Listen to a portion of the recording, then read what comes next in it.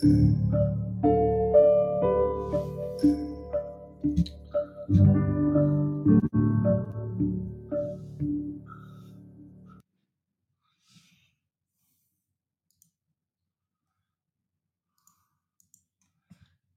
morning, everybody, and welcome to another episode of From the Deep End. It is good to be with you on this, Wednesday morning? Kind of lose track of the days when you do this day after day after day, but I think it is Wednesday morning, and we are looking forward to another good day of Bible study here together. First on From the Deep End, and then, actually just two programs today that I can remember. We have From the Deep End here from 8 to 10, and then, of course, we have LaBeth Brewer and The Mindful Soul coming up starting at 2 o'clock this afternoon, so make sure you're all part of that. The um, the Mindful Soul program, that's what I was trying to think about, has a new addition today that I think we hope is going to be a real nice addition to the things that LaBeth is doing with us. Of course, LaBeth is, I forget what her certifications are, but is a therapist. There's so many different ways to be certified for therapy, but that's kind of been the basis of the Mindful Soul, talking about the mind and the soul, all that kind of stuff, kind of tied together there. Um, and she is going to be offering a session following each episode of the Mindful Soul. And it's a session that is at least semi-private. It's limited to the subscribers of all of our different platforms. If you haven't by now, you should get a notification here in the next little bit, sometime this morning, with all the details about the Zoom meeting room that it's going to be in. It's going to take place, I think, pretty much just right after she gets off the program this morning, or this afternoon rather. And it just be a small group type of session with a therapist, that you can ask any questions or that kind of thing, and just have some discussions with her.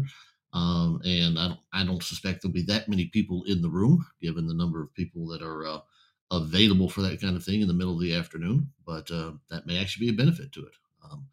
So if you've got some questions that you'd like to ask, again, it won't be streamed out on Facebook or YouTube. It'll just be in a private Zoom room. We certainly invite you to come and participate in that. Um, and if you know somebody you think might want to be in that, I'm sure there's something we can do to work it out. Maybe the simplest thing would be, if it's worth $2 a month for you, sign them up. You can gift a subscription to Locals, and that's $2 a month over there at Locals, and then they will get a notification um, about the room every week when it goes up, and then they can participate in it and just be a part of it that way. So it might be a good way to invite people in to join the digital Bible study family a little bit. But there's some other options out there as well, but that's probably the easiest and least expensive way to get that done. And we would invite you to invite others into it. So that's what's going on today. Of course, here on From the Deep End, we do two things. We have a conversation every morning for the first hour of the program, and that is just based upon the comments, questions that you put. Oh, I guess I should go ahead and put that up since we're going to be talking about it. The comments and questions that you all put um, in the comment section from Facebook and YouTube. Those are the ones that show up here on the screen. I'm trying to do something here. Apparently, I can't talk and do something at the same time. That's beyond my ability. There we go. But if you go ahead and do that this morning, that's where we will draw the content of the lesson from for the first hour. And then, of course, in the second hour of the program, we will turn our attention to a continuation of our study of First Peter. So we are still in kind of the middle section of chapter 1. Hopefully, knock out a few verses today on that good study as well. So looking forward to it. Looking forward to the program today. And once again, thank you all for tuning in and being here and participating so well in the show that we do here together each morning. So let's see what we have. A bunch of good mornings there from everybody. The regular crowd, Joyce and Jonathan and James, Melissa, Deborah, Teresa, Vicky, Dolly, Travis, and Jeannie, and Denise. I don't know if I missed anybody in there. Johnny's there. Good to see you, Johnny. Jim, and Sue. Good to see you all this morning. Just thank you all for tuning in, and let's see what we have in terms of a question. I only see one question in the block to start with. Um, Jonathan, in a way that only you could do. Thank you, Travis.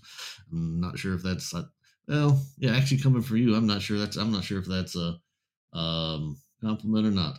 But could you explain Colossians 1:24? Well, that depends on what Colossians 1:24 um, says. I can quote 127 off the top of my head. Oh, my system rebooted last night. It's annoying when it does that because now I have to load up all the programs again. Hold on. Give me a second. It's loading. We'll get the screen share going.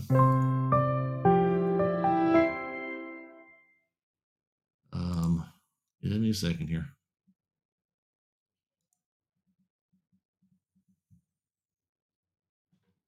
There we go. Getting closer. And we need Colossians 1:24. There we go. And turn on the screen share in a way that works for us. Let's do it this way. Turn off that, and there we go. Colossians 1:24. Paul says, "Now I rejoice in my sufferings for your sake, and in my flesh I am filling filling up what is lacking in Christ's afflictions for the sake of His body. That is the church." Um, and I don't know if this is the in a way that only I could do it, Travis, but my simple, um, quick explanation of this verse is now it's obviously some kind of metaphor, figurative language about it. Um, Probably a description of Paul's attitude about what his role is. I don't know that this is a strong doctrinal statement. Um, is there truly anything that is lacking in Christ's afflictions in the absolute sense, um, for the sake of his body? That I don't think that's to be taken as a strong, position of Paul's doctrinal position on it. I don't think that's the point. Um, I think it's um, probably his attitude, his disposition of how he has not attained Philippians chapter 3. Of course, you have the several statements he makes about being, chief of sinners, being unworthy, and so on. I've got a couple, three different times where he at least hints at that, says that kind of language about himself. It seems he always felt like he was a debtor, and had a debt to repay.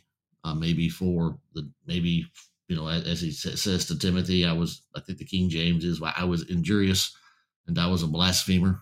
And as Acts says, he wreaked havoc of the church. I don't think Paul ever forgot that.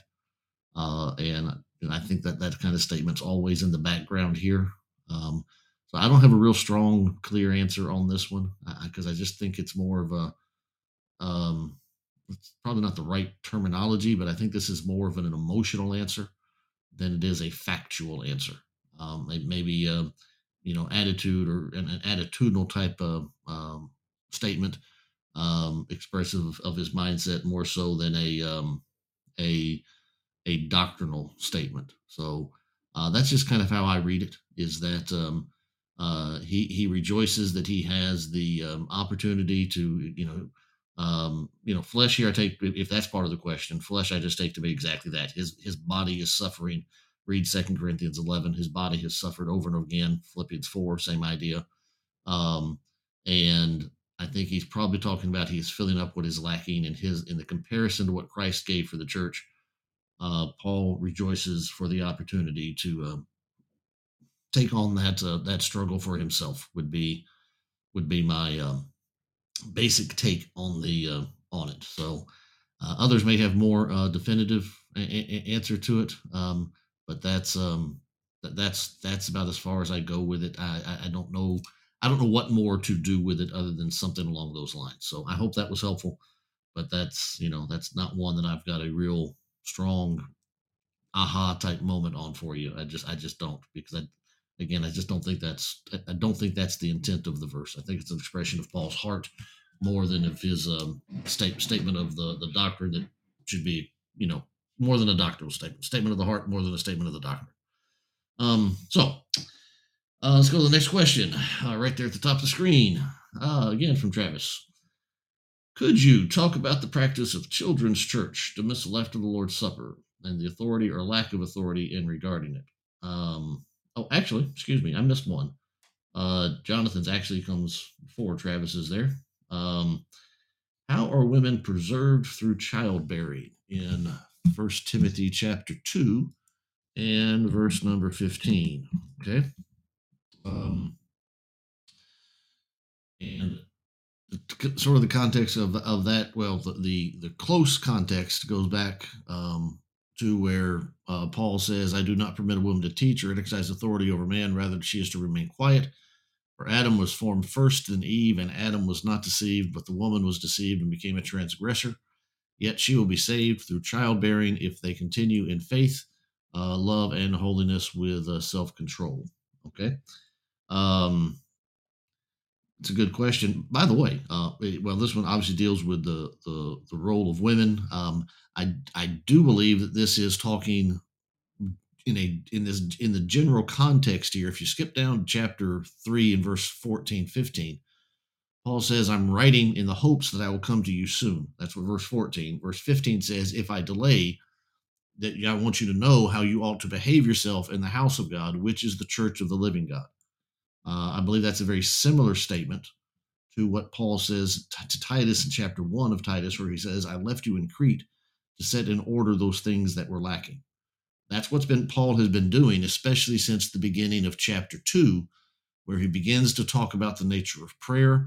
And he says that in every place where these prayers are offered, then the men should pray, and that is the word men, male, on air, as opposed to anthropos, that the men should pray. And so since this is dealing with the place where prayers are offered in the house of God, likewise women adorn themselves in modest or respectable apparel and not putting on with braided hair or gold or costly attire. Okay, so that's not in general. There's nothing wrong with a woman getting dressed up and going out. But in the assembly, to draw attention to oneself in any regard, um, is going to be a distraction at the best from the worship assembly. This is talking about uh, inside the house of God, not outside of the house of God.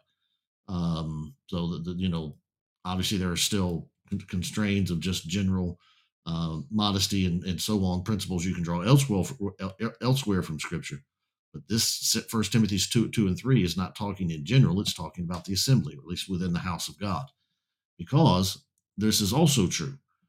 I do not permit a woman to I let a woman learn quietly in all submissiveness. I do not permit a woman to teach or exercise authority over a man. Well, in the job market, in the secular market, there are going to be plenty of times where a woman might be in the position of having to teach a man something about her field, something about what she knows. That virtuous woman in Proverbs 31, in given her field, certainly is going to have something where she would be able to teach a man how to do something.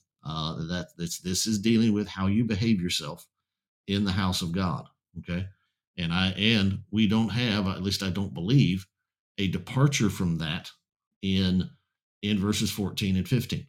Okay, this is still right there within that context. Okay, and that's how I read this entire passage. That it is dealing with how one behaves himself in the house of God. Now, specifically for Timothy, as you then scroll from that into the setting up of worship, the proper behavior and management of that assembly of the house of God, both the male and the female within that environment, and then you roll right into that. And sometimes these chapter divisions get in our way. He didn't change topics when he got to chapter 3, and he said, Timothy, when you find somebody who wants to be an overseer, this is how you know whether or not they're qualified. And same thing with the deacons. The deacons likewise must be dignified. Okay. Um, I, I believe the deacons were um, much more involved, or rather, the preachers were much more involved in the selection and appointment of elders and deacons in the first century than they are today. Today, especially once an eldership is already in place, it is typically an elder led process. in the first century. The two examples we have of it being established, at least beyond the apostolic establishment of it, like Acts 14, where Paul does that in the various cities of Lystra, Derbe, and Iconium, and some of that region. But the two examples we have of it being done would be Titus and Timothy, and in both instances, it's the preacher who was told, "Here's how it's done, and set in order what's lacking. This is how you behave yourself." So I do believe that the preachers in the first century were much more heavily involved than they are today. But point being that what we have in chapter 3 is just a continuation of chapter 2. We are organizing the, if not the assembly of the saints, to the Sunday morning worship hour, certainly the activity of the church, the organization, the behavior of the church, the life of the church. That's what's being organized here. And so I take First Timothy 2 in that context, that here is a position where, um, um, or here is the manner in which women are to conduct themselves in that environment. Okay. It is not to be at the head, to have a headship role in the house of God. That is not her role. Which, by the way, interestingly, I don't know if you've seen any of this or not. Over the last, let me just turn that off for a second. Over the last couple of days, if you have not been following the news coming out of the Southern Baptist Convention over the last couple of days, you should take some time to find it. I've been following it from some guys that I follow on Twitter, and there was several issues on the table. I don't know if you heard about the sex abuse report that came out a couple of months ago. That was a very damning of the leadership of the Southern Baptist Convention. That was on the table, and also obviously some of the corruption charges going back and forth on that. Our old friend, I say that somewhat tongue in cheek, but a former preacher inside the Lord's Church who's now at Saddleback Church, which is apparently part of the Southern Baptist Convention, and they have appointed women pastors and so on. He raised a stink over there apparently about Calvinism versus Arminianism, and then also about ordaining quote unquote female pastors, which of course the Southern Baptist Convention up until recently has opposed. And so they are going through, and well, they elected a new president last night. I believe the guy's name it's Brad Barrett, maybe Brad. Man, I can't remember it, but apparently, to use political terms to describe it, he's part of the establishment. They had somebody got a Tom Askell, I think his name was the can I say he was the Trump? He was the upstart outside the establishment type candidate that the conservatives were trying to get in, and the establishment inside the Southern Baptist wanted this other guy, and it appears that the Southern Baptist Convention is going to give ground. If not, they're going to study it for another year. They have a research committee. I forget what they call it, but a committee on that they're going to continue to study this topic for another year, apparently. But it looks like the Southern Baptist is about to give up the ground on women pastors. But just the political intrigue, and as I put up a post on Facebook last night about just how about the wisdom of God and not creating an organization like a Southern Baptist Convention, because it's important. They control the purse strings, and if if um, if they say that women need to be ordained as what they would refer to as quote unquote lead pastors, and you're a Southern Baptist church, you have to be willing to do that. If you don't, you lose all the benefits of being. And a lot of these churches get funding and support and so on. Their connections are tied to this convention. It's a lot of power that they have given to the leaders of this convention over their churches. So big stuff going on over the Southern Baptist. It's not going well for those who believe in any kind of constraint of the biblical text. Bart Barber, thank you, Christine. Bart Barber was the one that was elected. I was in the ballpark. I knew it was a double B, but Bart Barber is the guy. So anyway, that does relate somewhat to the topic we've got here. This is one of the texts in which obviously they call people pastors, and of course they don't understand the distinction between a pastor and a preacher. But I was going through Twitter last night looking at Baptist making this argument. He's to be the husband of one wife and ruling his own household well, and so on.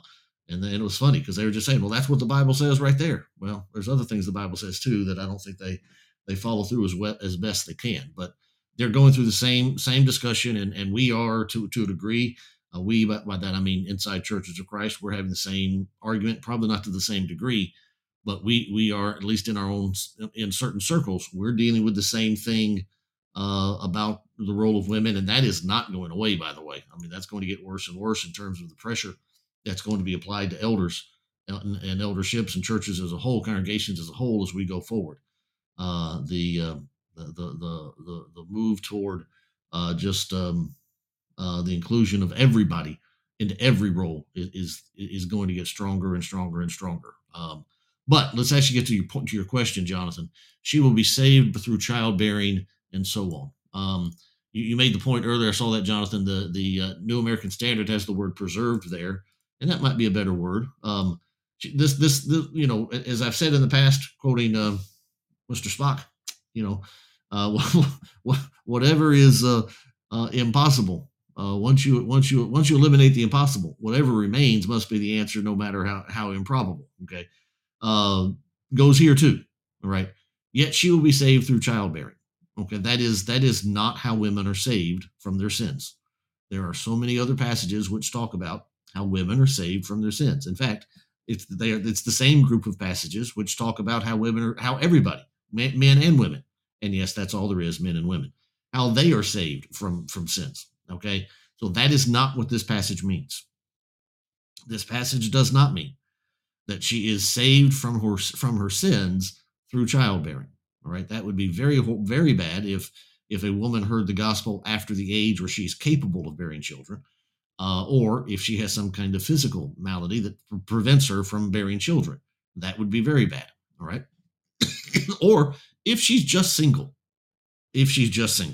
because that would mean she would have to get married in order to have the children, or else she would be guilty of fornication, and that would also, see the problem there. That's going to lead to some very difficult, put her rather into a very difficult situation. So preserved there might actually be a more, I don't know if it's a better translation, but certainly more helpful translation in terms of understanding the passage.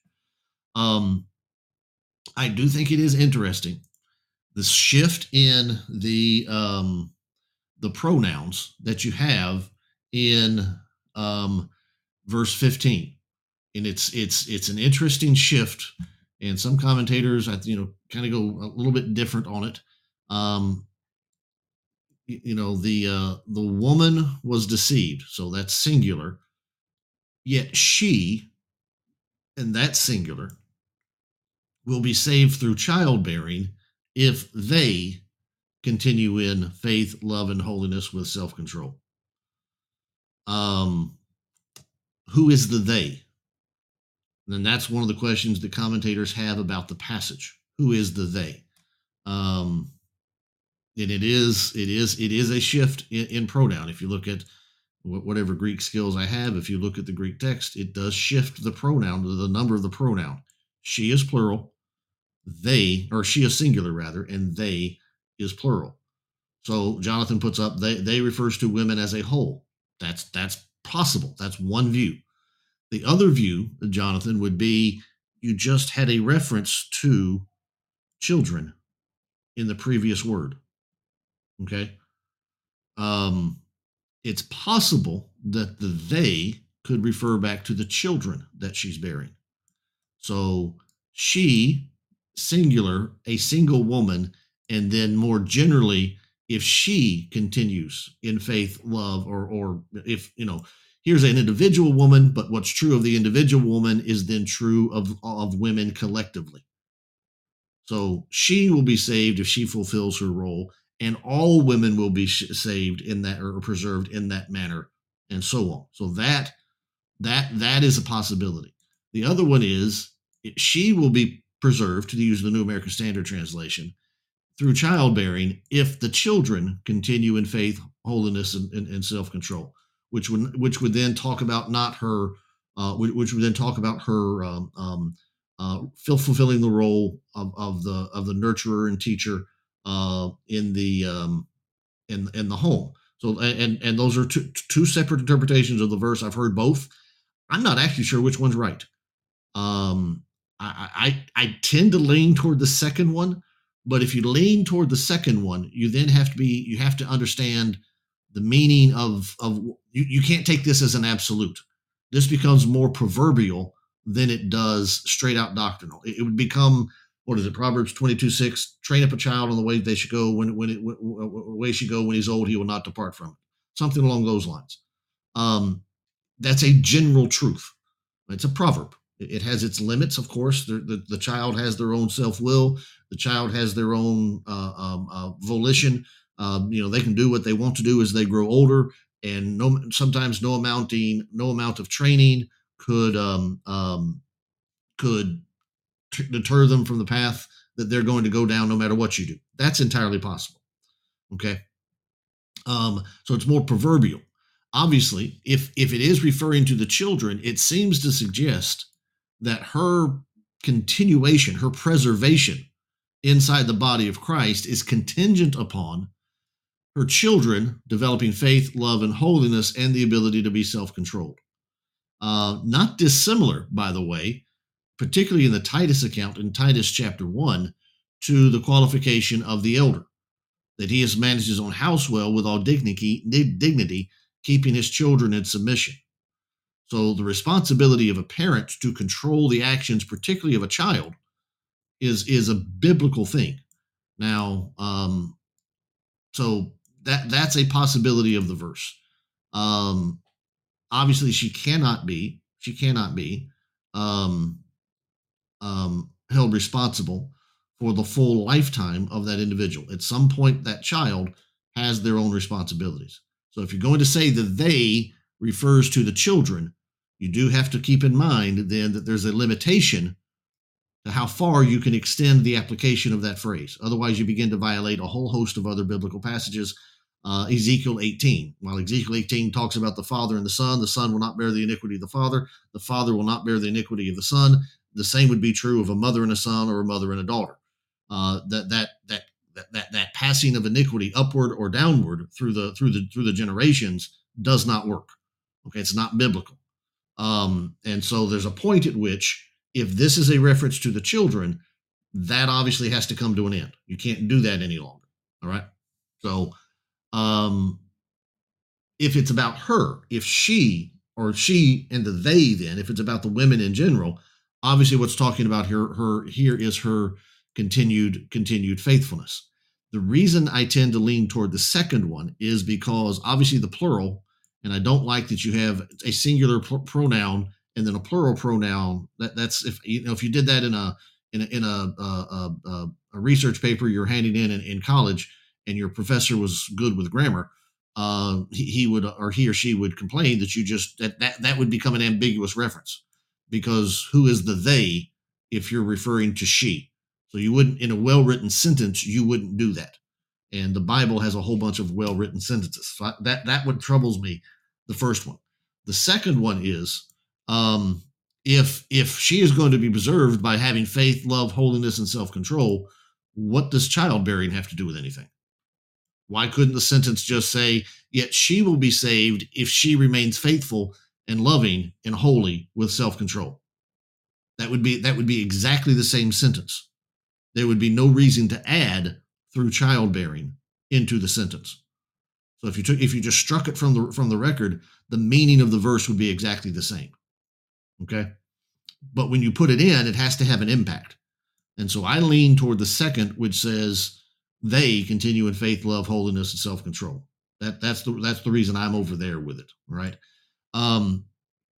So she will be saved through childbearing if the children grow up in godly manners, in a godly way.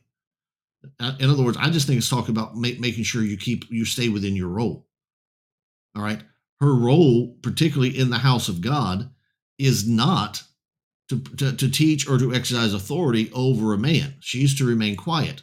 Yet there is a position where she can actually engage in mentoring and teaching and training and growing, which would be through the influence that she has upon her children. So she is not to be somebody devoid of the ability to teach. She's not excused from the responsibility of helping others find faith and so on. She absolutely has a position and she is uniquely qualified to fulfill that position. There's nobody who can teach a young child these kind of things better than a mother can. I think mothers in general do it better than fathers, particularly with very young children. Now, that's not a universally true statement. Obviously, when you're talking here with a broad brush, you're gonna find exceptions to the rules. But in general, when they are especially young, they nurse upon their mother's laps. The early days of their training. Who is it that is usually reading all the books to the child, and when the child is looking for comfort and so on, they run to their mother. I mean, I know it's not mother, but we had our youngest grandchild over here the other day, and he hurt himself, and I picked him up. Julie was upstairs, and he was just having none of it, just none of it whatsoever. When I was trying to console him about getting hurt, until I took him upstairs and handed him over to his grandmother and to his Mimi, and he just snuggled into her just immediately and just started feeling that there's a bond there, particularly between a mother or the woman and the young child that a man just really struggles to replicate. So I think it's here talking about her fulfilling her role within the home, and then more broadly here within the, or maybe more narrowly here, within the house of God. So she finds her place not in exercising authority over the man, but in the nurturing and the growth of the implanting of love, holiness, and faith and self control into the children of her home. So obviously, there are women who, as we said earlier, don't have children yet. There are women that cannot bear children. There are women who come into the Lord's church too late in life to have children. So again, this is somewhat proverbial. And so this is not a requirement that you have to hear, believe, repent, confess, be baptized, and if you're a woman, have children. That's not what this is saying. Paul is talking here about behavior within the house of God. That's the broader context of 1 Timothy 2 and 3.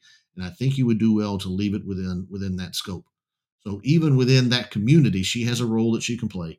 And that is not the teaching of men, but here I think primarily the teaching of children. Okay. Let's see if there are any comments on that before I get back to dealing with Travis's question from earlier. Um, um, Yes, Johnny. I believe third person plural. I believe that is what you have for the they in if they continue. I believe that is a third person plural pronoun, and if I'm not mistaken, I believe the she is a third person singular pronoun. So that would get. Then I believe the translation there is done properly. Um, Christine asked, could this go back to Genesis 3:16? It could. It could. There's a problem there in Genesis 3 with the headship of Adam. He's not doing his role. Why was the serpent ever allowed to talk to Eve in the first place? And so there's a lot more that could be explored there. But some of the things that are put upon the woman, pain through childbearing, her desire shall be toward her husband. Um, some of that language I think is would be in connection here, especially since you see the connection that Paul makes. Adam was formed first, then Eve, which is worthy of mentioning here. Whatever First Timothy 2 is to put restricting the women from doing. Sometimes people will say, well, that's just Paul dealing with cultural norms. Some people even accuse Paul of being a misogynist or so on. No, Paul makes this argument based upon creation order. So it's not Paul's personal preference. It's not that he is a misogynist. It is not that it is bound by Roman or Jewish culture. No, the reason for this restriction has to do with the creation order, and then obviously the order established coming out of Genesis, the garden in Genesis chapter 3. So Christine, on some level, that is in the background of this passage, absolutely. Travis says the word for saved, preserved can also be made whole or do well. Her authority isn't in the church. She is made well by her family authority and being shown in godly children. And that's maybe a more succinct way of saying what I took 30 minutes to say. So I think that's pretty good. Let me just get Deborah's comment down there as well. Um, could it have to do with being taught with being taught our part in the Great Commission? Absolutely. I mean that is the first mission field that exists, and that is the home. If we would just, and I know this is an impossibility because, again, children have um, their own abilities and their own responsibilities, their own free will, as I said earlier. But if we would just do a better job of keeping children that are born inside the Lord's church, or you know what I mean by that. Obviously, not born into the church, but born within the community of the church. If we would just keep them in the church, we'd be a lot better off in terms of a church growth. A lot of our churches, if we would just do that, would never struggle with membership. It would absolutely. We'd have enough people to fill the pews. Problem is, we're not so good at doing that. And part of that problem is, if I can just get off on this for a second, um, our reliance on um, universities. Um, my daughter is, and this is Jonathan 101 at the moment. So this is whole cloth Jonathan 101. No biblical basis behind this at all. Just my straight up opinion. But my daughter is homeschooling her children right now. That she started that with the pandemic, and she has, as far as I know, has no intention to send them back, at least anytime soon.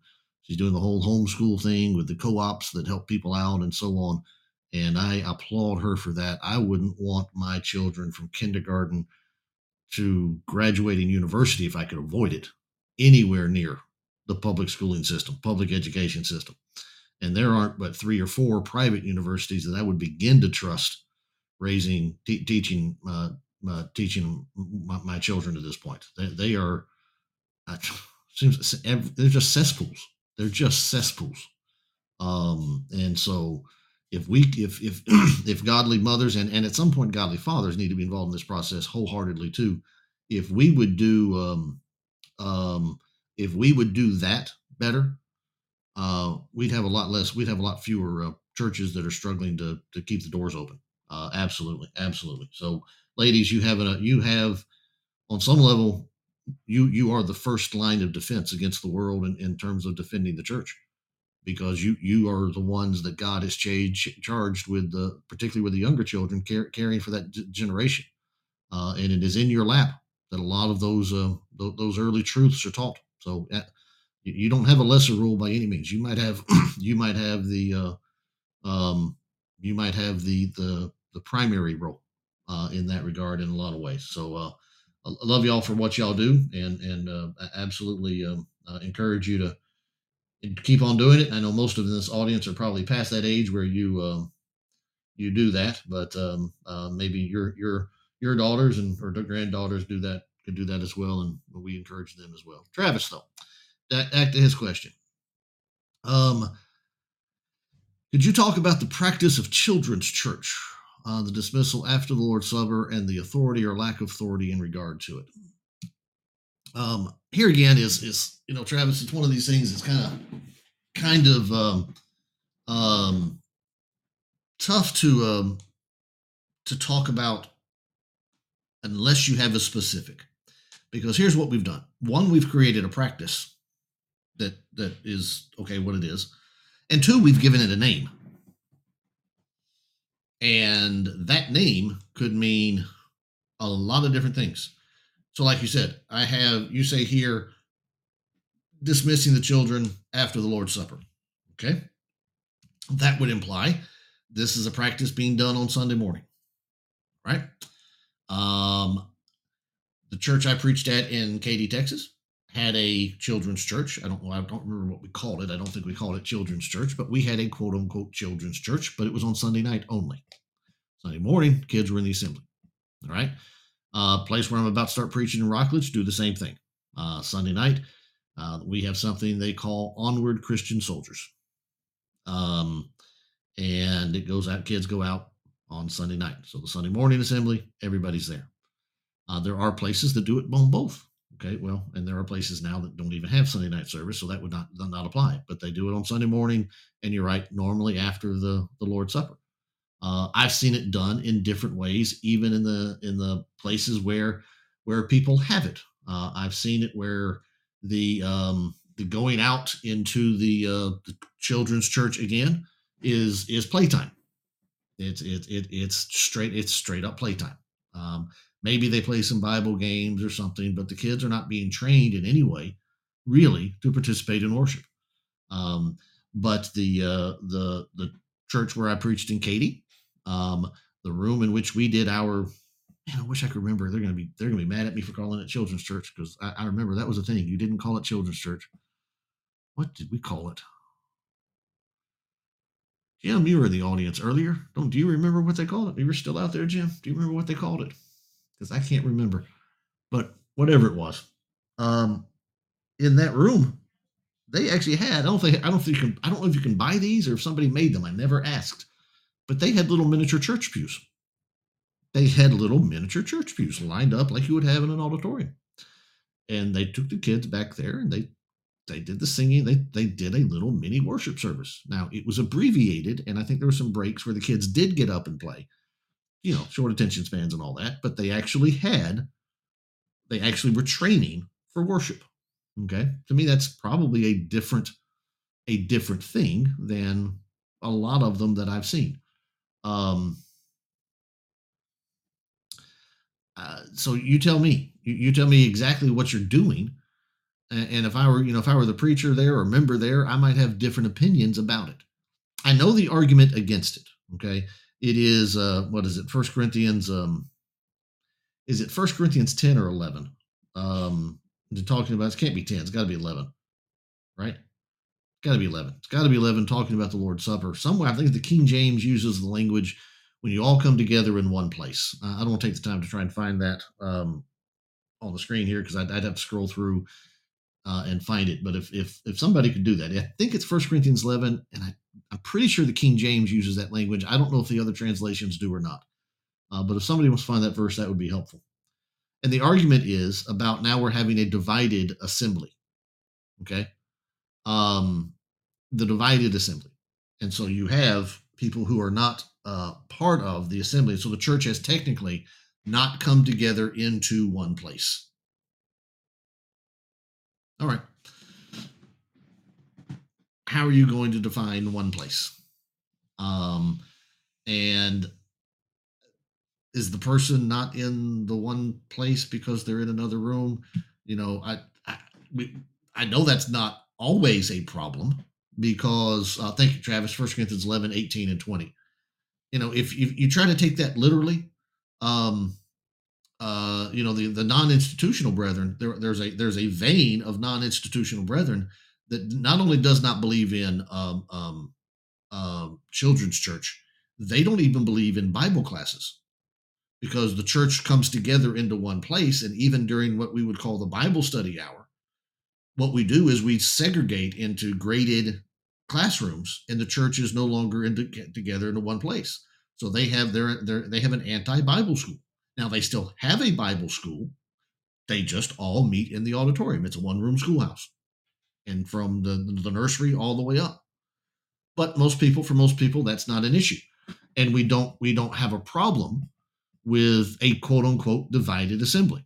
Okay, I've been in buildings when I was at the Memphis School of Preaching during lectureship week. They would sometimes have an overflow crowd, and the students, being the people, we were low on the totem pole, I guess.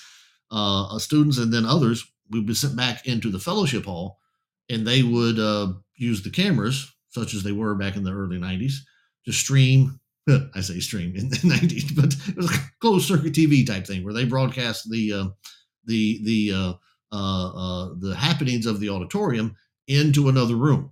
Okay, now we were still participating in the same service, but by that definition, we were technically not gathered together into one place.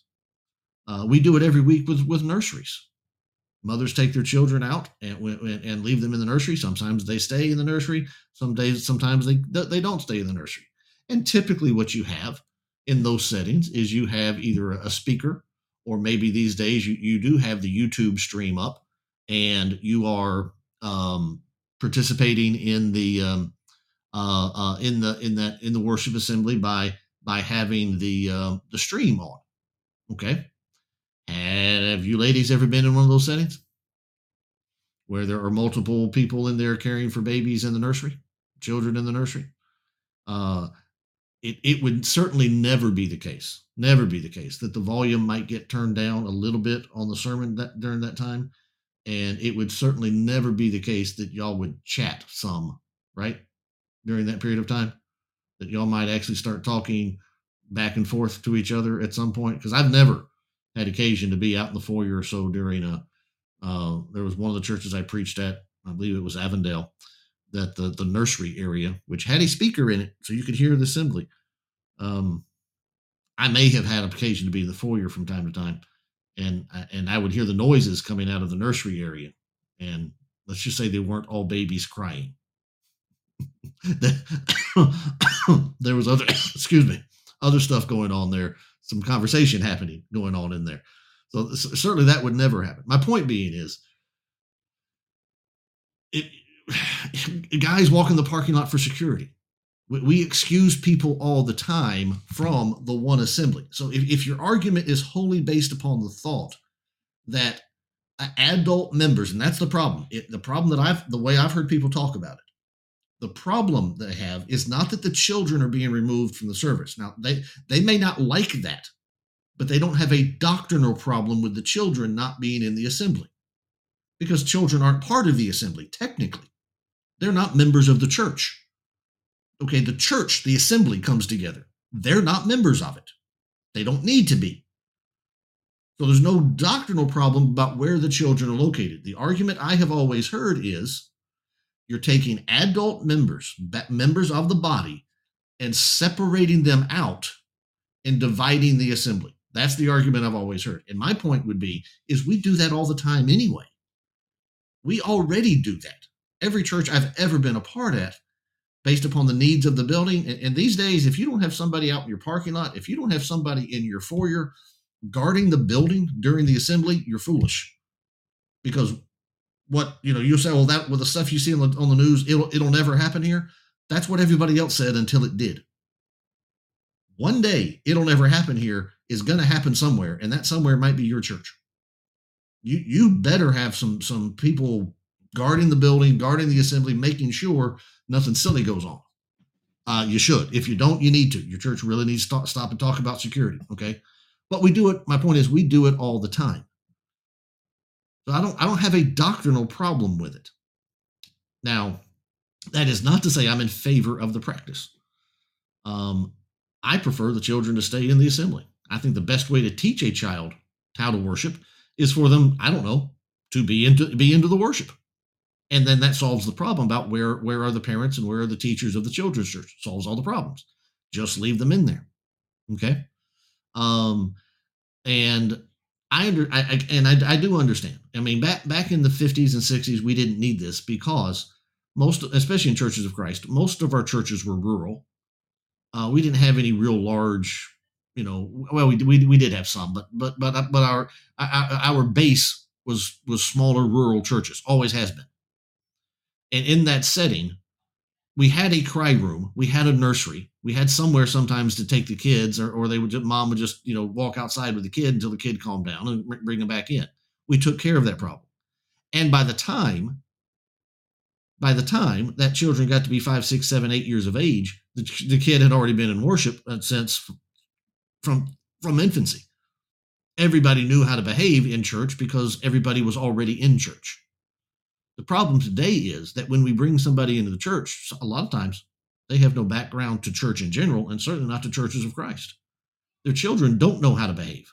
And so now you have an 8 or 10-year-old who has no training, no background, and it's not an infant crying in his or her mother's arms.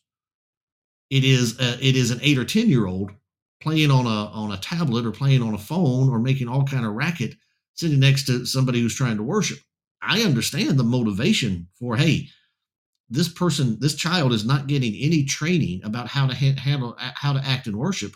Let's create an environment for them to do that. I'm not even saying that that's necessarily a bad practice. I get it. And I don't know so that I have a doctrinal problem with it, that I could prove that there's a doctrinal error, or at least not in a way that does not violate, or that we don't violate in some other way. Okay. So I don't know that my answer to that is wholly doctrinal. I will tell you this: we do it, like I said, on Sunday night at Rockledge, where I'm about to start preaching, and my daughter does not send her children to the. We call it, I said earlier, onward Christian soldiers. My daughter keeps her 3 kids with her because she wants to train them herself. And as far as I know, the people at Rockledge don't have any problem with it because it's none of their, frankly, it's none of their business. They're not charged with training my daughters and son-in-law's children. Manny and Amanda are charged with doing that, and they're choosing their way to do it. So if you make it obligatory, I got a big problem with it. Uh, I don't like it. I will say this. Um, I don't like it on Sunday morning at all. That to me, I don't have a real, like I said, I can't prove that it's wrong. At least I don't think I can prove that it's wrong, but I really don't like it on Sunday morning. Sunday night, okay, I can live with it on Sunday night. Just don't make it obligatory. So, um, let me see what we got here. I have lots of comments going on there. I don't have time to get back to them all. I'm not sure how much y'all are going to disagree or agree with me on this. Let me bring that over. Let me turn my screen share off first. Oh, it is off. Okay. Let me bring that over there. I can read it. Hold on. Let me scroll back up through here. Um,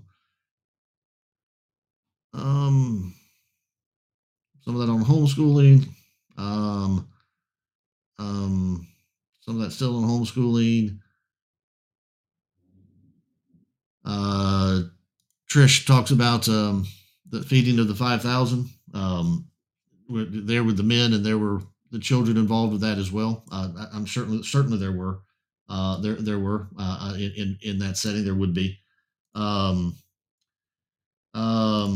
Johnny says, I believe having children's church confuses the child. Parents must teach their children to work at home and how to act in worship. And in general, Johnny, I agree with you. That's why I've never tried to organize one. But as I said a couple minutes ago, part of the problem, I think, is as I was saying, when you were in a when churches were Bible Belt, old school Southeast churches, which is what Church of Christ primarily has been. In those rural communities, your parents went to the local Church of Christ in the neighborhood. They brought you, and now you have kids, and you're bringing them too, and you all living on the same land, and you've got grandmother, mother, and child all in the room, and there's a history about how you train a child to worship. We've got some people at Rockledge who have come into the church and have no clue what's acceptable, what's permit, what the community standards are, and so on. The parent has no clue how to train a child in worship because the parent's never been in worship. And that's why I'm not quite a hardliner on some of these things, because there are settings, and that's why I said in the very opening of this, when Travis asked the question, what I need to know is, instead of telling me what about children's church, because quote unquote children's church is not in the Bible. There's no text that I can go to prove it or to disprove it. I am twisting whatever verse I use to make that case.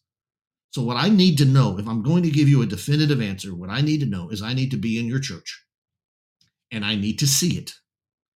I need to see what exactly is going on. I need to understand the motivations behind it, and I need to understand the actual practice.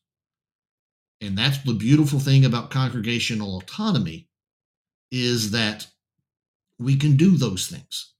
Each church within the confines of Scripture has the ability to go out and solve their own problems. So in principle, Johnny, I agree with you wholeheartedly.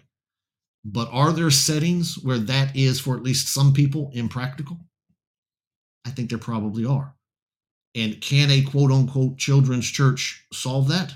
Maybe, maybe. But I'm going to try and leave it the best I can. Leave it up to the individual churches that are handling it. And like I said, the church where I preached in Katy was a very conservative church. They were more conservative than I am, which is one of the reasons I'm not there anymore. um, and they had a form of children's church. Well, I never said a word about it. I just there are bigger fish to fry, and I don't think they needed it actually. Um, I don't know why they had it because they had the facilities, they had a very good nursery type setup, they had everything they needed to handle it, and I don't know why they did it. I never even asked. It was just okay. That's what y'all do. I'm gonna go out and do the Lord's work in other places, and whether or not I would do it didn't seem like an issue to raise. But and so on. So anyway, let me keep going since where we got. I want to get this wrapped up because we're right at the top of the hour. I just think those who could be pricked in their heart by hearing the truth delivered in mass to the sermon, absolutely, absolutely. And now you're dealing with the obviously some of the children, and some of those you get some of those tweeners. At what age do people stop going to children's church? That's an issue. But it's the same. It would be the same thing with like ushers, guys doing security, guys. Somebody doing this class. If you use the same, if you so let's say you use the same man to provide security for the church every week, well then that man is never going to hear a sermon because he's always out in the parking lot. He's always in the foyer, or he's out walking the parking lot, whatever. He never actually gets to participate in worship. So while I think he's doing good things, he needs a break. He needs to be rotated in and out. And so I would absolutely do that as well. Um, Teaching them to behave in the assembly. We can't let the children rule the race. That is certainly true, and that has always been my preference as well. Um, Deborah says everyone in the congregation needs to know how to defend the congregation, even if all they can do is use. Oh, that different topic. That's absolutely true. I told the guy that was doing security when I was preaching at Katy, because I know we had 24 people packing. I know we did. um, I said, could you somehow arrange to make sure they're all sitting on one side of the auditorium? Because I would hate to have some kind of crossfire thing going on if anybody ever broke in. If you ever try to break in and disrupt the services at the Katy Church of Christ in Katy, Texas, bring it large. You're going to need some body armor, and you're going to need a lot of rounds. Yeah, it's going to get ugly for you if you try to do that. Let's keep going here. I'm trying to get caught up with you. I just keep remembering an early Christian woman telling me never to start something that you have to undo later. And I assume if you're talking about children's church, there is a potential issue there. There is, and I'm not saying, and that's why I'm not a fan. That's why I'm not saying I'm not a fan of them. Is because if you're not careful, you might start setting precedents that lead to things you don't want to. Absolutely. Um, Johnson, what on earth is the thing with the lampshade on it behind you? That is not the lampshade on it. That is actually a bike. That's actually a bike. Um, we are in the process of packing up and moving, so I don't know if you've noticed my background has changed, and right there is where I'm currently storing my bike. So that's what that is. So it's actually the handlebar is just right in line with the post of the lampshade. So the lamp, and it looks like the lampshade sitting on top of it. So that's what it is. It's past the top of the hour here. Let me try and get caught up as best I can. Valletta. Um, um, Parents have to be trained too to calm their children during the assembly. Many just sit there and think it's cute. Oh, absolutely. I've seen lots of people who think it's cute, but Valletta, that gets touchy. Boy, that gets touchy. And that needs to be handled with a lot of grace, a lot of discretion, because oftentimes the parents that need help in terms of dealing with their children in the assembly are not, they haven't been Christians for long. So not just anybody should be engaged in that. That needs to be handled with a deft touch. And I would say, as I can generally, oftentimes the people that are the most eager to go and talk to those parents are probably the least qualified to do it. And you can hurt feelings and cause people to walk out that church and never come back if the wrong person broaches that subject. So leadership needs to get in front of that and handle it um, in some way, and so on. Melissa says, I prefer children remaining in the assembly too. Youth are isolated from adults a lot. Youth group doing their own thing, etc. Long-term effects make it hard for some to relate when they are older to sit with the adults, and that is concerning as well. I would, I certainly am not anti-youth minister, but I would much prefer, um, uh, that 22-year-old youth minister really doesn't know a lot about marriage. That 72-year-old elder who's been married for 50 years, he knows a lot about marriage, and particularly with older teens as they're about to head out into the world. I'd rather have that 72-year-old elder talking to my son about how to treat a woman than that 22-year-old. And don't tell me my teen won't listen to him. If my teen has been raised well and that elder is truly the man that we think he is, they'll listen. They will listen. If done right, they will listen. I'm well after the top of the hour, and y'all are just going on this. So um, um, maybe we'll come back and talk about it some more. But I'm like so far behind you. There's no way I'm going to get caught up here. And so anyway, maybe we can talk about this again some tomorrow when my dad's here. He may have more insight than I do.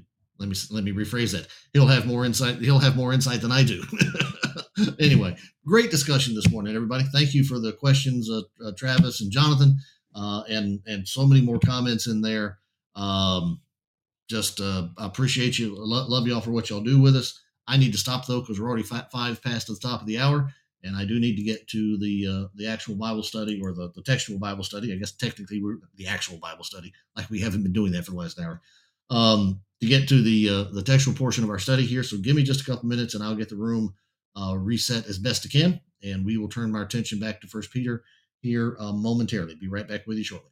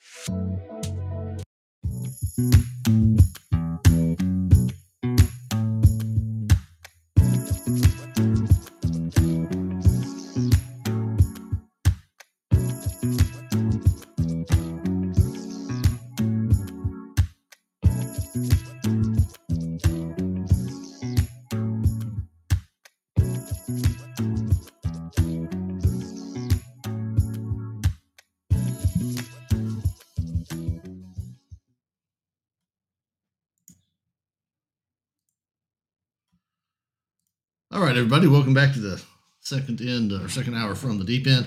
I'm still playing around with the countdown timers and stuff on this new platform. That one I just used, the first several notes of that little jingle they play sounds like to me a cross between Sanford and Son and Seinfeld. The theme music to those songs. So that's what I'm thinking when I hear that every time. So anyway, welcome back. We're going to turn our attention now to a study of First Peter is where we are. Let's turn the screen share back on. Well, actually, let me just go ahead and get it over into First Peter, and we will go from there. Pop that thing back up on the screen and make myself. There we go. I'm small in the corner. Let's go. All right, First Peter chapter 1. We were down at about verse 7 or 8 is what we had been talking about. Spent a lot of time yesterday talking about the revelation of Jesus Christ. Not going to rehash all of that because it would, if I open that can of worms, I'm going to feel like I need to explain myself again, and I'm not going to. But I do believe that revelation of Jesus Christ there is talking about his revelation at the end of the Great Tribulation. So I do think that's probably a reference to the events in and around AD 70, and that is what I think he's talking to here about, or talking to here about. That's a weird sentence. Let me try that the third time. In this place, that's what he is talking about to his audience, which are largely Jews. Hey, that one worked better. Give me three chances on any sentence, and I can come up with something that'll work. But here we are in verse number 8. We're talking about the revelation of Jesus Christ. That word revelation is just what that means. It means an appearance of the revelation, and he kind of plays on that in verse number 8. So he says, at the revelation of Jesus Christ, though you have not seen him.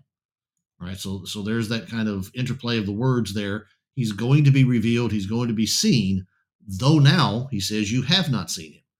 Okay, so you have not seen him, and yet he says here that you love him. And so you do love him. That is the word agape. That's the form of the word there. So he's not talking about the warm, expressive kind of love. He's talking about the respectful form of love, usually resulting in some kind of service.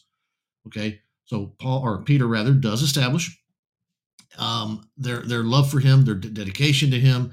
He believes earlier in the tested genuineness of their faith. So he has confidence in these individuals. He says you love him, and then he says in verse 8, though now you do not now see him, you believe in him and rejoice with joy that is inexpressible and filled with glory, obtaining the outcome of your faith, the salvation of your souls. Okay.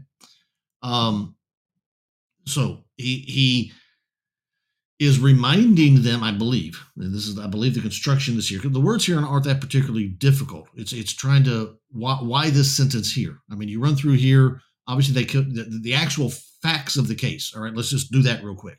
Okay, they obviously have not seen him. He's ascended back to heaven. They cannot actually see him in that regard. But they had faith. They believed in him, that genuine faith that he just talked about a verse before. They are rejoicing with joy, and that joy is inexpressible. And it is filled with glory. All right, so they're obviously happy with the salvation that they have, happy with what they have done. They understand the promise of the glory that is to be revealed, the glory that's inherent in the life that they have, and they understand what they are obtaining is the outcome of their faith, which is ultimately the salvation. Excuse me, the salvation of their souls. But how does that relate to the things that he has already said? And that, to me, that's the critical part here about the end of verse number 8. Okay, there's a lot here that we could just spend a lot of time talking about, a lot of devotional type stuff that we could spend time talking about here, and that would be a very worthy discussion to have. I mean, we could talk about the concept of how our joy is inexpressible. We could talk about, I like that phrase, rejoicing with joy. I don't know what other kind of rejoicing there is, but rejoicing with joy. I like that. I like that phrase there.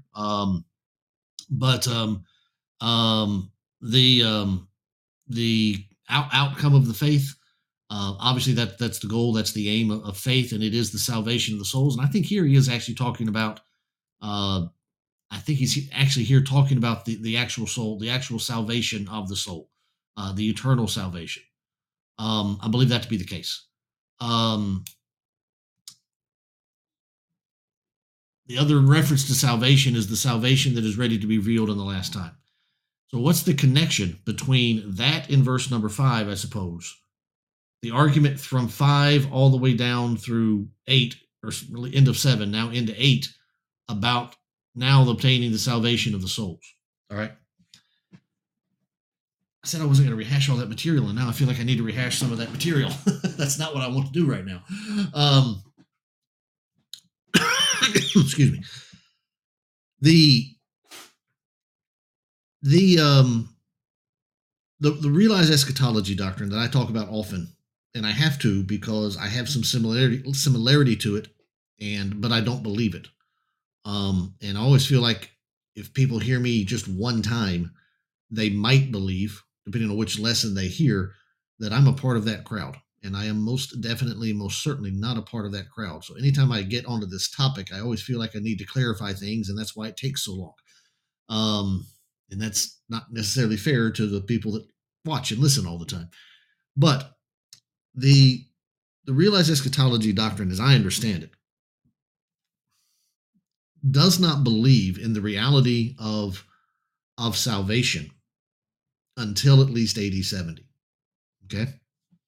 Um, they would take, I believe it is John 5, the resurrection that is talked about there in John 5, and they do believe, what, 528 or so, um, that the dead will hear the voice of the Son of God, and those who hear will live, and that resurrection there.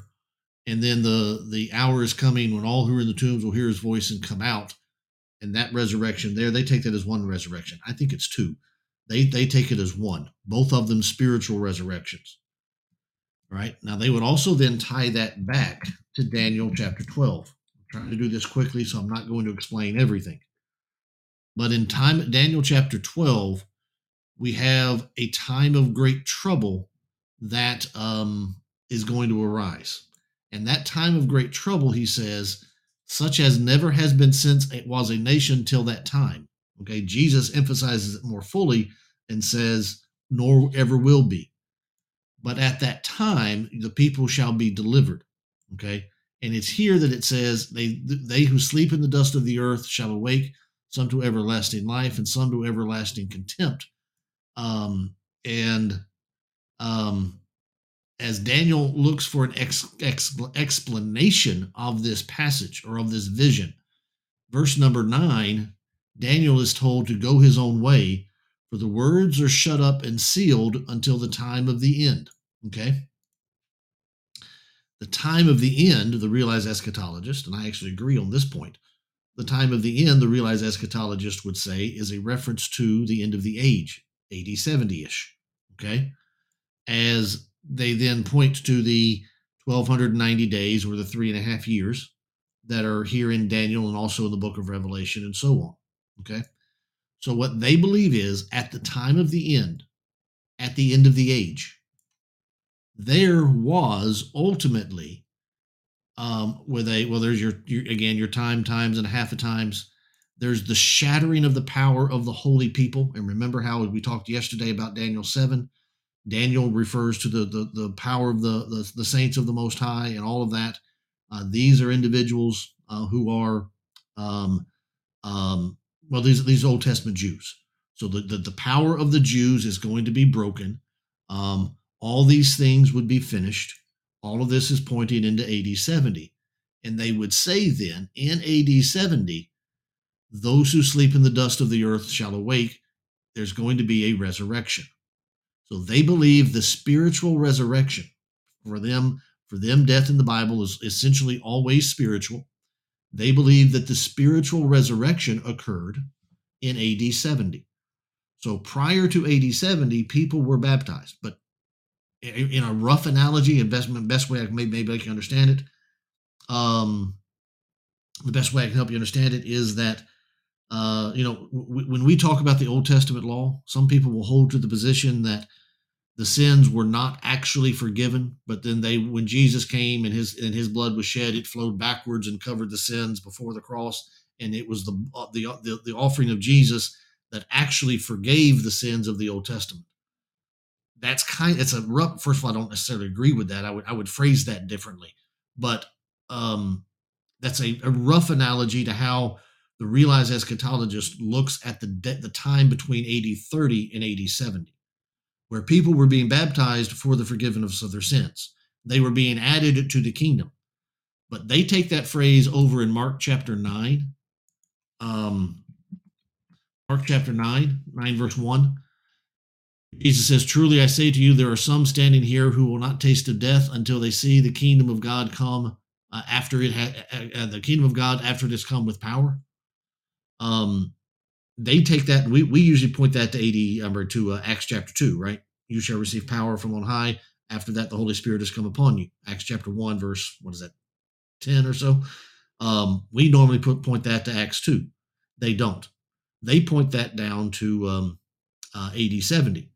And one of the reasons they say that is, Jesus says, "I truly say to you, there are some standing here who will not taste of death until they see the kingdom of God that comes with power." They take that to say, well, that implies that at least some, maybe even most of the people standing there would have already died. Okay. The number of people who died between Mark 9 and Acts 1, Judas, of the potential people that he might be talking to, maybe Judas would be the only one you would cover. The rest of them were alive. So why wouldn't he say most or even all, depending on whether or not Judas was there? Okay, so that's one of the arguments they make, is that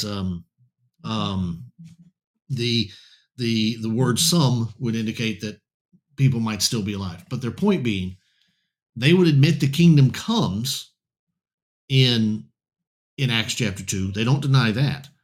But the kingdom does not come with power.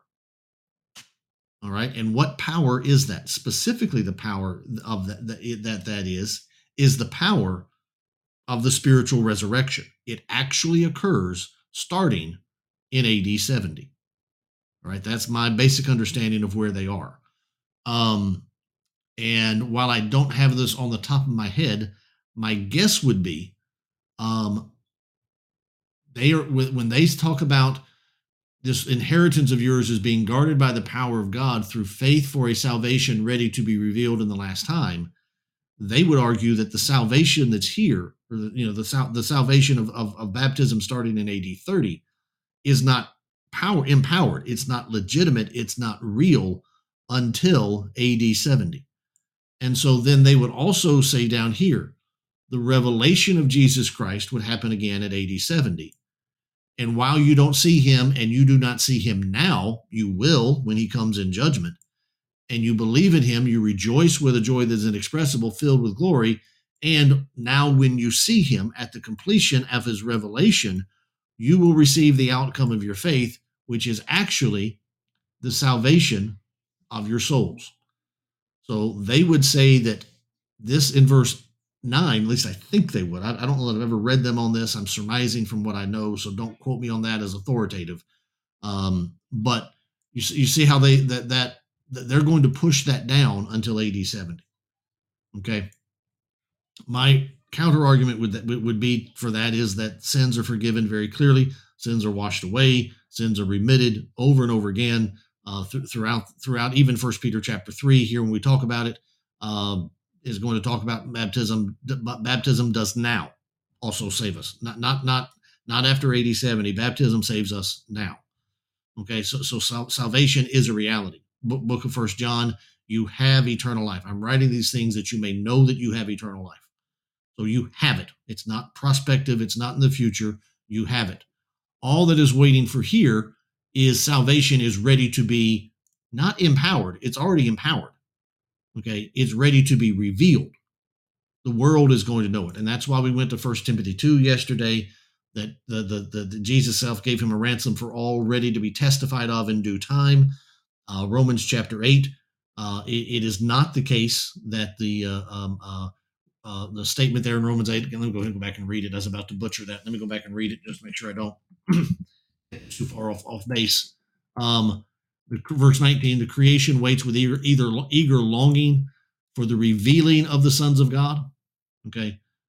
They're not going to become the sons of God. It is the revealing of who is a son of God. And again, there's two camps: the Judaizer and the person that follows the true gospel that Paul brought, that are in play here. And so that I believe is what's being talked about here. It's not the reality of it; it's the revealing of it. It's the completion of the mystery. It is the sounding of the seventh angel in Revelation chapter 10, the mystery of God. It is finished. It is the 1 John chapter 2 with the coming of the Antichrist. The darkness is already passing away. It's all of that. Okay. It is the redemption of the church out of Judaism. Luke chapter 21. All of those things are about the declaration of it, the manifestation of it, not about the reality. The reality is, at this point, Jesus is already King of Kings and Lord of Lords, and he's already, when he returned to the Father, he received the glory and the greatness and dominion of a kingdom. So he has it all, and he can't have it without the kingdom being what it's supposed to be. And so it's there in its fullness and in its power. It just has not been made clear yet. It hasn't been testified to yet. And that's what Matthew 24, we went there yesterday. See, I am rehashing all that stuff I wasn't going to say. I said I wasn't going to rehash. But that's why Matthew 24:15 says this gospel of the kingdom. Don't forget that word this. It's not the gospel. It is this gospel. The proclamation of the end of Judaism, of the end of the age, is good news for the kingdom. Why? Luke 21, for when that happens, when the vultures surround the corpse of Judaism and they begin to pick its flesh clean, what it's going to do is it's going to reveal that which cannot be shaken, that which cannot be moved. It's going to reveal that stone which is going to fill the whole earth, as I just blended Hebrews chapter 12 and Daniel chapter 2 into that metaphor. Okay, when the vultures gathered and plucked away the corpse of Judaism, what they uncovered was the true power underneath it, which was the church that grew out of it, the grafted in branches, to bring in the metaphor of Romans 11. They all fit together, okay? So it's already there. It's already glorious. It's already powerful. All we're waiting for is the revealing of it, all right? So that salvation is here. It's just not made clear. Now, 1 Peter is dealing with exactly the same problem. I've written to you that you may understand that you are standing in the true grace of God as opposed to the counterfeit grace of God. You've made the right choice. We've been emphasizing that so far in our study of the first chapter here. Okay. And I know we're spending a lot of time in these opening verses that we will, as I said about Romans 8, well, once we get through Romans 8, this will pick up. This will pick up. But I want to make sure we understand the connections here. Peter is writing to a very specific group of people. And of those people, or to those people rather, he is trying to make a very specific point. You've made the right choice. And so even though now you cannot see him, that vision that you have about whether or not you've made the right choice, that vision is not full. You can't see it clearly. You can't see him clearly. You believe him even though you can't see him. All right? Keep that in contrast to what others would be saying. Is that in Matthew 24? It's in one of the accounts. I think maybe in Matthew, could be in Mark. No. Here it is. It's in Matthew, maybe in all of them. Matthew 24, starting verse 22. Verse starting 21. For then there will be great tribulation, such has not been from the beginning of the world unto now. Now will there ever be. Okay. And if those days had not been cut short, no human would have been saved. But for the elect's sake, the days will be cut short. Right? Now, historical reference here. I'm going to go ahead and turn the overlay off. I see some people saying that the chat is blurry, and y'all talk a lot during the first hour. When I start to teach the text, for some reason, y'all don't talk as much. So I'm going to go ahead and do that. Let's see which one I like the best. I'm still trying to figure that out on StreamYard. Let me just go with this one. That makes the text as big as possible. So maybe that'll be better for those who are having a hard time reading it. But a little bit of a historical reference here as well. What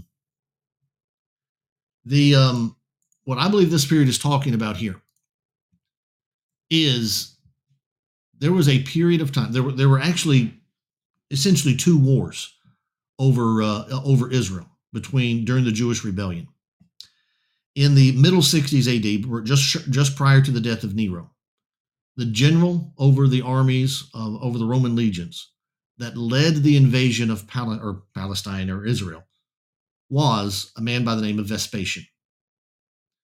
He began it. He had a setback or two, but was beginning to win the war. And then Nero dies. What year is that? I think 66, 67. Nero dies, something like that. I think he reigned from 64 to 67, maybe, if I'm doing that off the top of my head again. If somebody knows the exact dates, correct me on that. I will not be upset. Obviously, Vespasian has the Roman legions at his back. And if you've got the army, you get to be the next emperor. That's pretty much the case. But he's in Israel. It takes a while to march an army from Israel back to Rome.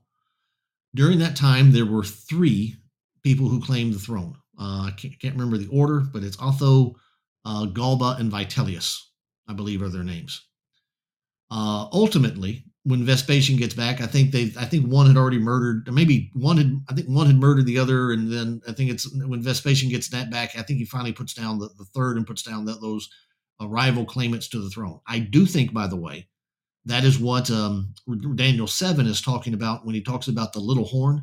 He will pluck up 3 of the 10 horns before him, and so on. So I do think the little horn is probably Vespasian. But the Roman armies left. If they hadn't left, they would have just moved in and destroyed Israel and Jerusalem in one campaign. But they left. 2 things happened. I believe it's Josephus, and I don't know the reference off the top of my head. Again, ask my dad tomorrow. He could probably tell you the page that it's on in Josephus's writings. He studies like that. I believe it's during that time. I believe it's Josephus that says, during that period of time, after Vespasian left, all the Christians fled Jerusalem. Okay? Also, during that time, there's a reprieve from the Roman invasion. It is also a time in which many of the Jews began to think, hey, we won. And nationalism, we would call it today, apparently rose in Israel for a time. I believe that's what's being talked about right here. Okay?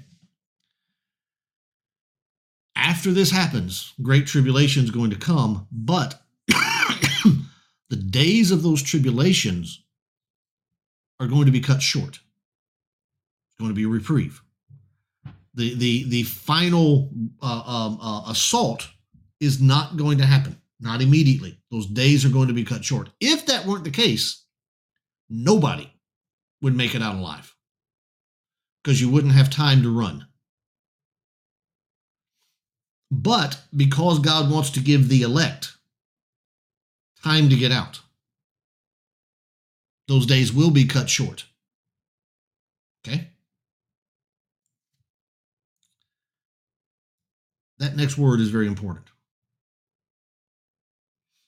Then. When? Well, I'm going to say the when of the then is right there in verse 22. At that point when the days were cut short, the Roman armies have left. To a nationalistic Jew, it looks like, hey, maybe we won. Maybe we threw off Roman rule. Right? What was the desire even of the disciples of Jesus? Or what was not the desire? What was the expectation, even sometimes within the disciples of Jesus, that the Christ, the Messiah, would do? Well, he would restore the kingdom to Israel. He would throw off Roman rule. Well, now you have leaders of resistance fighters. Maybe you've got generals. I don't know who the people were. I have no idea. But you would have characters in that midst when the Roman armies pulled out. Guess what an opportunistic, ambitious individual might say? I did that. I did that. Thank you. You're welcome. And by claiming that he was the individual responsible for throwing off Roman rule, for expelling the Romans from Israel, what title would you give him?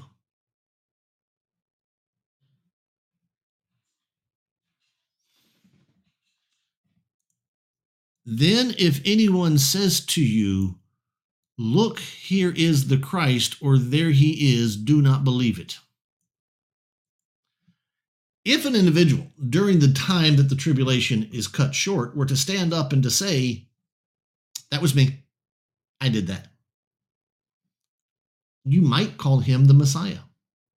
You might call him the Christ, the anointed one who threw the Romans and restored the throne of, threw the Romans out and restored the throne of David. That's what you might call him. You might call him the Christ. And there might be people in Israel pointing you to say, did you see what he did? That's our dude right there. That's the guy that led us to freedom. And Jesus says, when those days are cut short, then, if anyone says that, don't listen to them. For false Christ and false prophets will arise and perform great signs and wonders, so as to lead astray, if possible, even the elect. See, I have told you beforehand. So if they say to you, he's in the wilderness, do not go out. If they say he's in the inner rooms, do not believe it.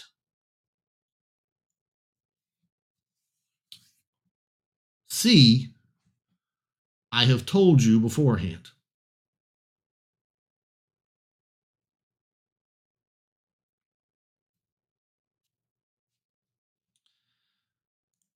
There will arise people claiming to be the Christ. But in reality, they are false Christs.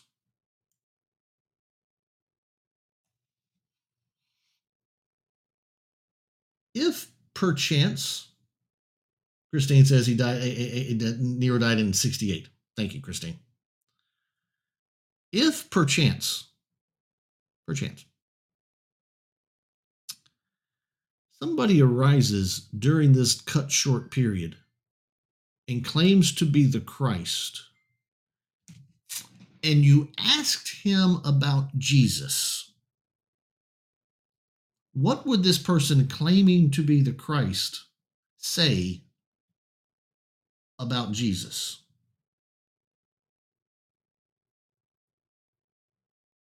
Let's just play a game here. Come and ask me. I'm claiming to be Jonathan the Christ who threw Vespasian out of Israel. And you come and ask me, well, what about Jesus of Nazareth? Might I say, where is he? He's not here. Where is the promise of his coming? Might I actually say, 30, 40 years later, did he actually come in the flesh? Was he actually here? Was he actually who he claimed to be? Where is he now? What would that make me? Would that make me neutral toward Jesus? Would that make me, or so therefore say ambivalent toward Christ, neutral Christ? Would that make me pro Christ? I'm for Christ. No. You know what that would make me? I got a great idea here. You know what that might make me? You think it might make me anti-Christ? Just throwing that out there. Then might that make me somebody who would deny that Jesus Christ has come in the flesh? Maybe. Might I begin to say all manner of things to try and lead astray even the elect, to pick off his followers? Maybe. See, I think that was the dynamic that was at play here. As Peter writes, 1 Peter, we are a couple of years away from Jews, when the days of the tribulation are cut short, rising up, claiming to be the Christ, with their acolytes claiming that this person is the Christ, the false prophets, trying to perform, like Simon perhaps, great wonders, great signs, and great wonders, claiming to be the Christ, trying to lead astray even the very elect, and saying, If you'll just go out into the wilderness, he's there. If you go look in the inner rooms, that's where you'll find the real Christ. Jesus says, don't you worry about it, for as lightning comes out of the east and shines to the west, so will be the coming of the Son of Man. Wherever the corpse is, the vultures will gather. He says to them, oh, when I come, you'll know. You won't have to have somebody tell you, oh, he's over here or he's over there. When you see the vultures surrounding the corpse, and Luke's account will tell you, when you see Jerusalem surrounded by armies, know that the desolation thereof is nigh. He says, when I come, you'll know. You won't need somebody to tell you. I will let you know I'm here. But before that, there's going to be a period of time when false Christs and false prophets will arise to try to deceive you about who the Christ actually is.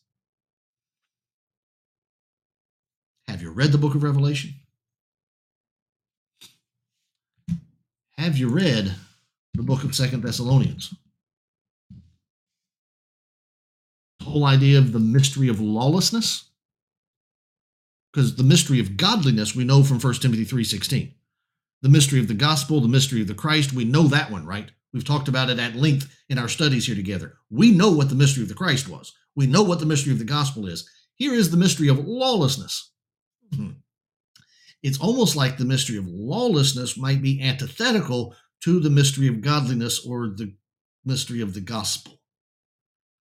It's antithetical to it. It might be, what's another word for antithetical? What's the anti? Anti.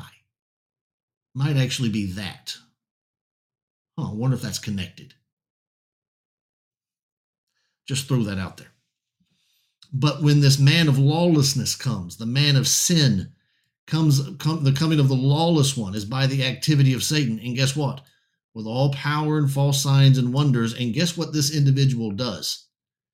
He opposes himself, he opposes God, and exalts himself against every so-called God or object of worship, so that he takes his seat in the temple of God, proclaiming himself to be God. I am the Christ. And I sit in the temple, sit in the seat of God, and I'm actually the one working the mystery of lawlessness. I don't know who it was, but I believe, can't prove this, Jonathan 101, one more time, right? Believe this is all connected. Antichrist, false Christ, lo, I am the Christ, man of sin, not working the mystery of godliness, but working the mystery of lawlessness, sitting in the temple. Believe he's connected to Judaism. When you come across the harlot, where is this in Revelation? It's not 10, is it? Come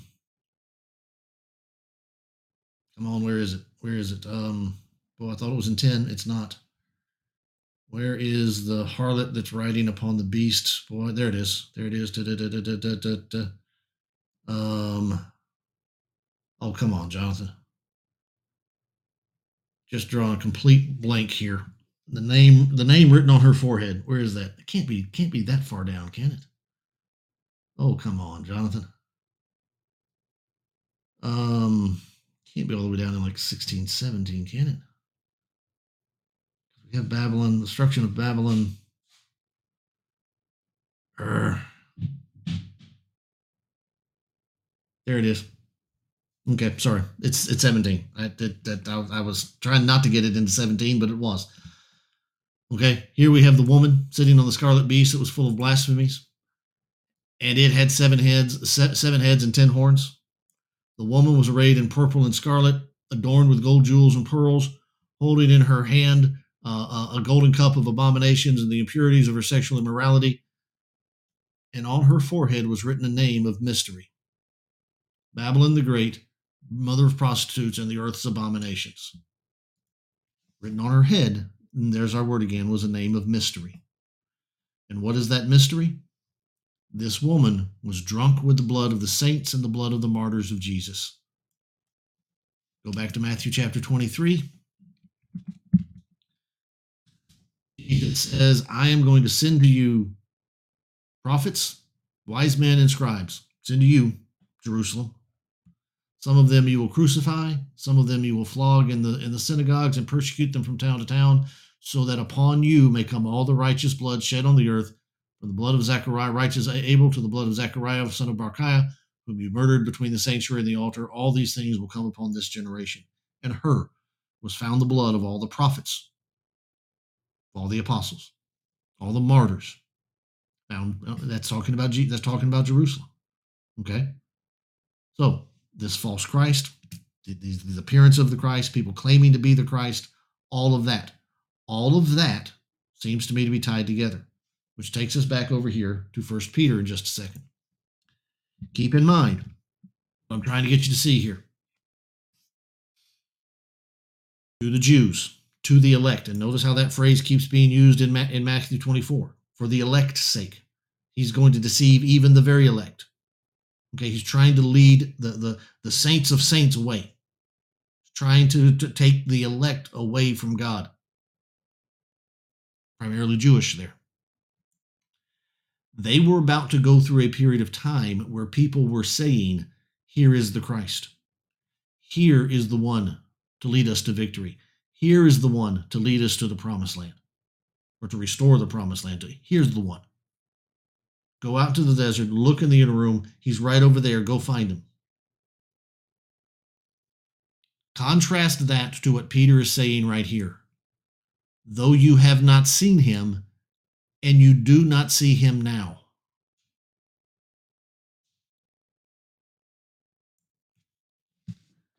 See, here is the Christ.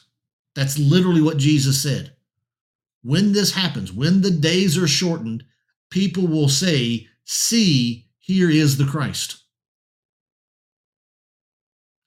Peter's point is, you don't see him now. Jesus then says, so remember that I told you this beforehand. 2 Peter 3. As Peter's writing the second letter to this group of people, remember what he says? I am stirring you up by your sincere sermon by way of reminder that you should remember the predictions of the holy prophets and the commandment of our Lord and Savior through the apostles, knowing this, that first of all, that scoffers will come in the last days with scoffing. False Christ and false prophets will arise. See, I have told you this beforehand. When it happens, know that it's true. That's why Paul tells Timothy, in the last days, a falling away, an apostasy must occur. Jesus said it would. That's why it has to happen. What would cause, or at least be part of that apostasy, was people would say to the elect, the people that Peter is writing to, the elect of the dispersion, people would say to the elect, there's the Christ. That's the real one, not Jesus. He did it. We always knew the Messiah would restore the kingdom to Israel and would throw off Roman rule, and this guy out there in the desert is the one responsible for the victory we just won. It's Hebrews chapter 6. Okay? He's going to deceive the elect. Peter said, or Paul, or whoever wrote Hebrews, says about Hebrews 6 and verse 4. It is impossible in the case of those who have been enlightened, tasted the heavenly gift, shared in the Holy Spirit, tasted the goodness of the word to come, and the powers of the age to come, and then they have fallen away, to restore them to repentance. Okay? It doesn't say it's impossible for them to repent. It is possible to restore them again, to renew them to repentance. That's different than saying it's impossible to repent. But why is it impossible to renew them? How is it that you're not going to be able to renew them, to call them to repentance? Not because it's impossible for the heart to hear the gospel. The heart can always hear the gospel. Since they are crucifying once again the Son of God to their own harm and holding him up to contempt. Let me ask you a question. Who are they replacing him with? Why are they just doing that to be spiteful? Why would Hebrew Christians in Christine has Nero dying in 68. Great. So Vespasian returns, secures the throne. So 68 into 70, we have a return of Titus and the final defeat of Jerusalem. In that gap between when Vespasian leaves and Titus comes back, in that gap, what's happening? Jesus says the tribulation has been cut short, and people are saying, there is the Christ. These are Hebrew Christians. Where do you think they live?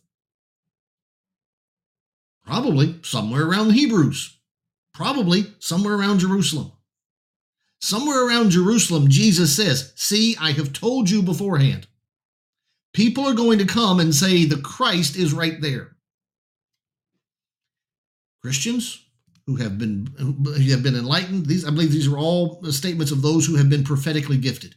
So these are long-term Christians. People that should have been teachers by now. These are mature Christians. I think the Old King James uses the phrase, even the very elect, in Matthew 24. These people, they could be led astray by the Christ, the false Christ in the wilderness or in the inner room. And the Hebrews writer says to these Christians, it's going to be impossible to renew them to repentance, seeing they've killed Jesus again and they hold him up to contempt. Why? I have an answer.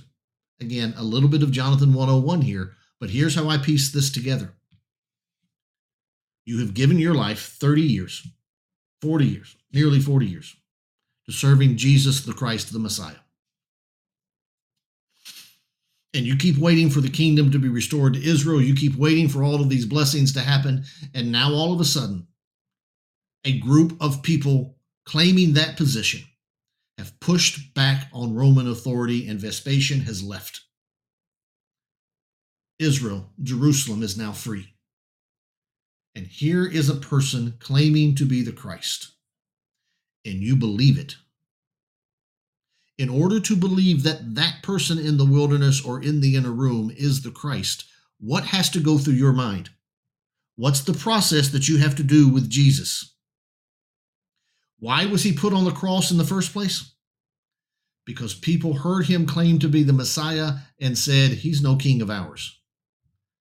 And so we're going to put him back on that cross, and we're going to hold him in contempt, as anybody who hangs on that tree is cursed. I have made up my mind. This man in the wilderness is the Christ, not Jesus. And since I've done that, I'm going to go throw my lot in with this Christ. Great. What's about to happen next as we turn the page of history? Titus is about to come back. And you're not getting out this time. See that you don't go out there. Don't go out there. You go out there, you're going to die with them. And that's exactly what follows. They have held the Son of Man open to contempt for the land that has drunk the rain often. What land drunk the rain often from God? How about Israel? How about the Jews? Produces a crop useful to those for whose sake it is cultivated, receives a blessing. Had the chance to be blessed. But if it bears thorns and thistles, it is worthless, near to being cursed.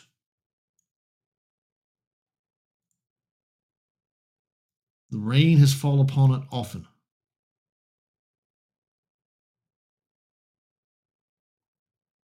You have become dull of hearing, for though by this time you ought to be teachers,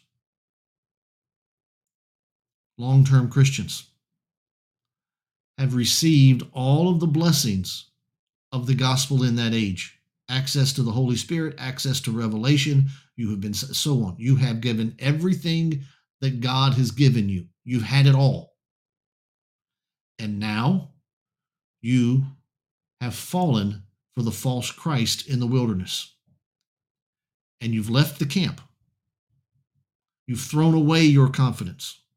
You've turned back into perdition, to use some of the other language from Hebrews. You hold Jesus now in contempt. You continue to sin willfully, to go back to chapter 10 again. That's what you do. You have trodden underfoot the Son of God. That's what you've done. Okay, the rain of God's blessings fell on you often. And you were supposed to put forth a useful crop, bear fruit in my vineyard. But you didn't. Instead, you bore thorns and thistles. What do you think I'm going to do to you? You're worthless, and the time of your cursing is drawing near. The reason it's going to be impossible to renew these people to repentance is, number one, if you're a faithful Christian, when you saw Jerusalem encircled with armies, you left. You got out of town. And there are no faithful Christians left in Jerusalem. So quite literally, who's going to be there to renew these people who have held Jesus up into contempt? Who's going to be there to teach them the gospel? Nobody.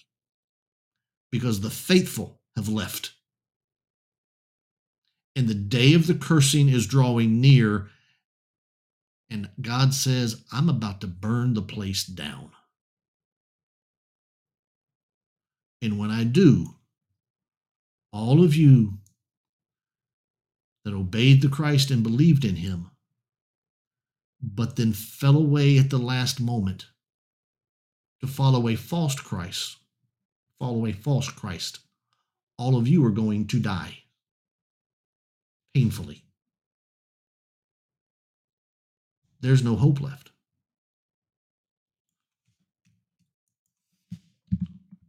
That's the warning of 1 Peter.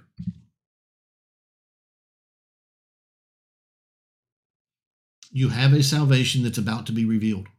You're about to be vindicated in your pick. Don't let the fact that you cannot see him now dissuade you. There are going to be people on the scene very soon who say, see, you can see us. We're here. The false Christ, I believe John refers to them as Antichrist. I believe somewhere in there's a ringleader. I think it's probably an individual. I don't know who it is. That is the man of sin who sets himself up in the temple. There's a singular person who sets himself up as this new Christ. I have no idea who.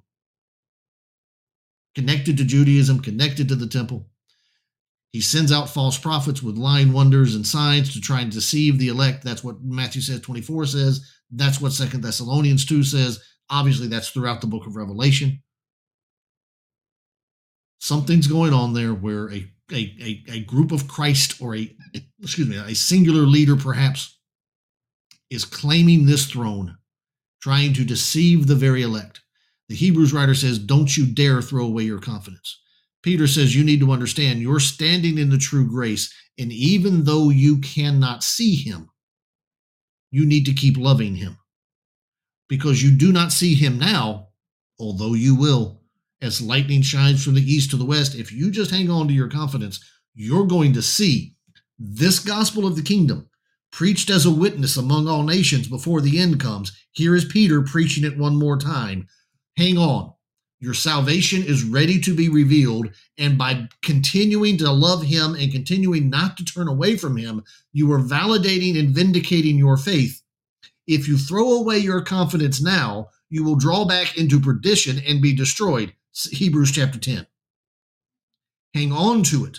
Obtain what you have given your life for, which is ultimately the salvation of your souls. But in order to secure that salvation, which is already being guarded for you, which is already yours to have, it is your inheritance, imperishable, undefiled, unfading. It is kept, it is reserved, it is fortified in heaven for you. All you have to do is endure the testing of your faith to show that it's genuine.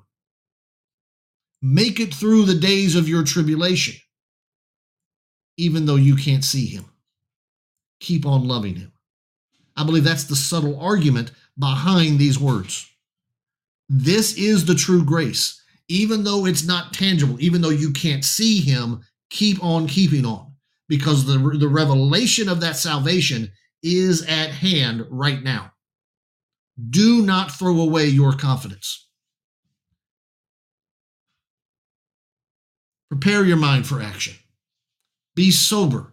Set your hope fully on the grace that will be brought to you at the revelation of Jesus Christ. There's a day coming soon. Stand firm until the end. And that grace, that blessing, that vindication of faith is going to come to you when this tribulation is over. That's what I believe he's talking about here in the opening verses of 1 Peter. All right? So that gets us basically through the end of verse number 9.